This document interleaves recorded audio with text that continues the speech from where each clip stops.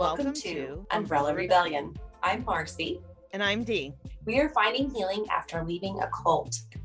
We will be discussing abuse and personal experience with the ATI, IBLP, and fundamental churches. Trigger warning.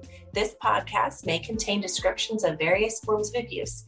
Please take care for your safety and well-being while you are listening. If the content becomes too much for you to handle, please turn this off. We hope to expose harmful teachings that lead to and justify abuse, with the hope that those that are experiencing abuse can find support and escape from it. Welcome to Umbrella Rebellion. Hey, Marcy. Hey, Dee. Hey, everybody. We just wanted to come to you today and share a little something, or actually, I guess I wanted to share a little something with you. We wanted to let you know that we here on Umbrella Rebellion wanted to share why we support Pride Month. A few years ago, I finally came to terms with the fact that I am bisexual. It was a long journey to that realization. I share my story in the Vashti Initiative blog. I'll leave the link below, and if you're interested, you can read my story. We know that many of IBLP, ATI, and IFB cult survivors have gone through the process of discovering their sexuality when you're leaving the cults, or even sometimes before.